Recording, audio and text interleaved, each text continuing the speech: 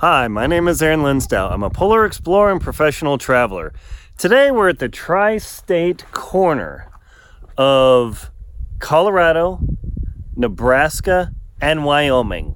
Why might this be interesting? Let's find out.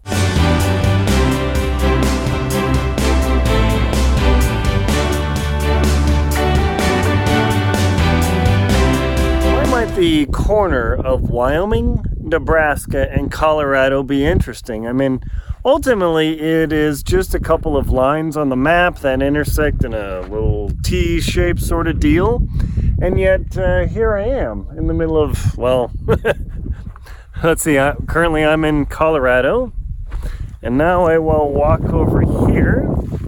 I am in Nebraska, and then if I come and stand kind of in this corner, I am in Wyoming. Kind of interesting, isn't it? So when people talk about adventuring and traveling around, they have all sorts of ways to measure it and scale it and, put stone markers at it. So I'm going to talk about that experience a little bit. All these markers and high points and things that people do. Well, for this particular site is purely a geographic or like a cartographical, I don't know. It's a map thing. How about that? So the intersection of 27 degrees north, 27, where is it? Yeah, 41 NL. And then Colorado here. Of course, some jerks have damaged the marker. And then that says 1474. Kind of hard to read there. And then this guy doesn't have much on it. Let me go read the plaque. How about that? So these things are just something that people chase around to find. It's actually pretty interesting. I mean, take the four corners where New Mexico, Arizona, Colorado, and Utah intersect. I mean, that's actually a major attraction for people to go there. Now, again, it's just a theoretical construct on the map. And yet, it's a big thing. I mean, those four states exist. They have powers. I mean, all sorts of cool stuff. I mean, it's on a native Indian reservation, so I mean, there's like a entrance fee and this big old stand, this huge plaque. I mean, it's pretty crazy, but let's check this out here. So the corner common to Nebraska, Wyoming on the Colorado state boundary. Oliver N. Chaffee, U.S. astronomer and surveyor, established this corner monument August 17th, 1869 at intersection of the 41st parallel of north latitude with the 27th degree of west longitude, west of Washington, D.C. Art Hendrickson and Howard Keeler rehabilitated the monument in 1981. Federal, state, and local organizations coordinated additional preservation in 1997. So, as you can see here, should I stand on that? No, I don't want to damage that thing.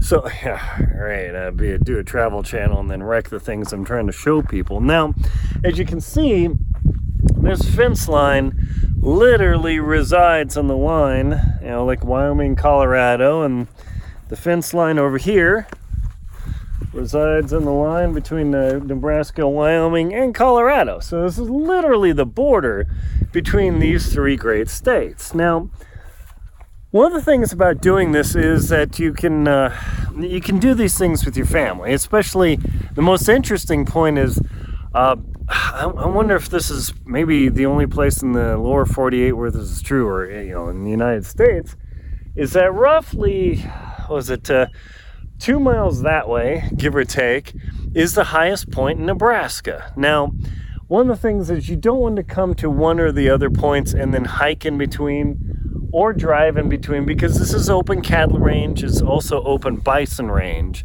and the private landowners don't want you walking out there. I mean, not that you're probably going to hurt the cattle, but you might disturb them. However, the bison are another matter. Cows tend to run off. They're relatively fraidy cat.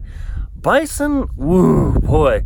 You get in the open range in bison, you walk around, And let me tell you, just recently in Yellowstone, some little girl got flipped. In 2015, some girl got gored and flipped. I mean, just, don't do it. If you want to go to the point which is called Panorama Point, and that's the highest point in Nebraska, just over yonder, not that hill, but a few hills over, a couple miles. You drive over there and make sure to bring $3 per person to visit, because it is on private land, and you go out there and check it out, and that is the highest point in the state of Nebraska. Now, interestingly, you think, Nebraska's flat, maybe rolling hills, how high could it be? We are over a mile high here. It's the high point over there is 5,400 feet. I'm guessing this is 5,300 feet. I can't even tell. I mean, as you can see, the rolling hills are around here. But yeah, these locations are pretty interesting. Now, if you happen to decide to come to the Tri-Point State, I got like a farmer stand. That's sexy. Now, if you decide to come to the Tri-State location, do note this is on private land. So I guess I'm taking a little bit of risk here. I don't want to disturb the landowner's property. I don't want to disturb the windmill. I absolutely do not want to disturb the owner's cattle. So as soon as I come into the property, I drive nice and slow and calm. Cows weren't too anywhere near. You don't want to get real close and cause them to run and hurt themselves or stumble in a hole and God forbid they break their leg or something, and like, well, you're gonna buy my cow for a couple $1,000 there, partner? Yeah, you don't want to do that. So I mean, when you're doing these sort of activities, and it is the access is on private land, is absolutely critical to be as utterly respectful as you can, because coming in here, there's a rope, there's a sign that says private property, and I'm like, oh gosh. But I see other people doing it. I'm like, well, that doesn't necessarily make it right. So you got to make your own judgment call. Hopefully the owner doesn't come out here with a shotgun and decide that he owns my truck now. I don't know. Hopefully not. Got to be careful, or he has a 30-06 with a 16 power scope. That would be bad. But I wouldn't suspect the landowner would just go shooting people, especially because, I mean, it's such an interesting marker here. Let me put my phone up there. Here, let me tilt that out for you just so you can see it better. Hopefully, that's pretty cool, yeah? There you go. Very interesting to look at.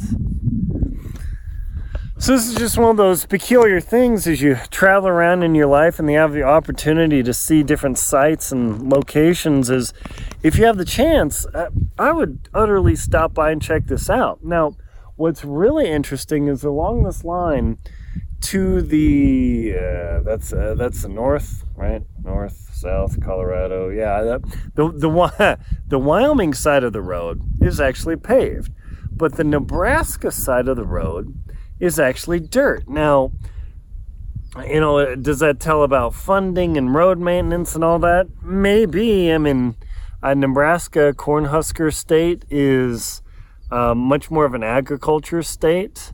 I mean, obviously there's a ton of grassland out here. Compare that to Wyoming. Wyoming is much more of a mineral and mining state. So maybe there's more money there. I mean, there's certainly more people in Nebraska. There are millions more people in Nebraska and way more people in Colorado even. I mean, in Wyoming, there's just over 500,000 people. I mean, there's like hardly anybody. I mean, this is like, if you want to come to the Big Empty, that's pretty cool. Now, friends I've had from Europe, they actually like to come to these places of just vast emptiness, because to them, there's a village every couple of kilometers, or maybe tens of kilometers, or just a few miles. But here in Colorado, Nebraska, Wyoming, boy, if you want to experience the Big Empty and get away from it all, these sites are definitely it. So being able to see, check out that marker there, yeah, pretty cool. Just to prove that you're here, take your selfie. Check it out. These things are neat family adventures. Just remember, always be respectful of people's private property. Well worth that. And there's some hay bales and silos over there. There's a huge wind farm system over there. And man, those machines are big, really big. The cows are just mooing like, hey, quit blabbing. So, hope you've enjoyed this little adventure to the tri-state corner of Colorado, Nebraska, and Wyoming.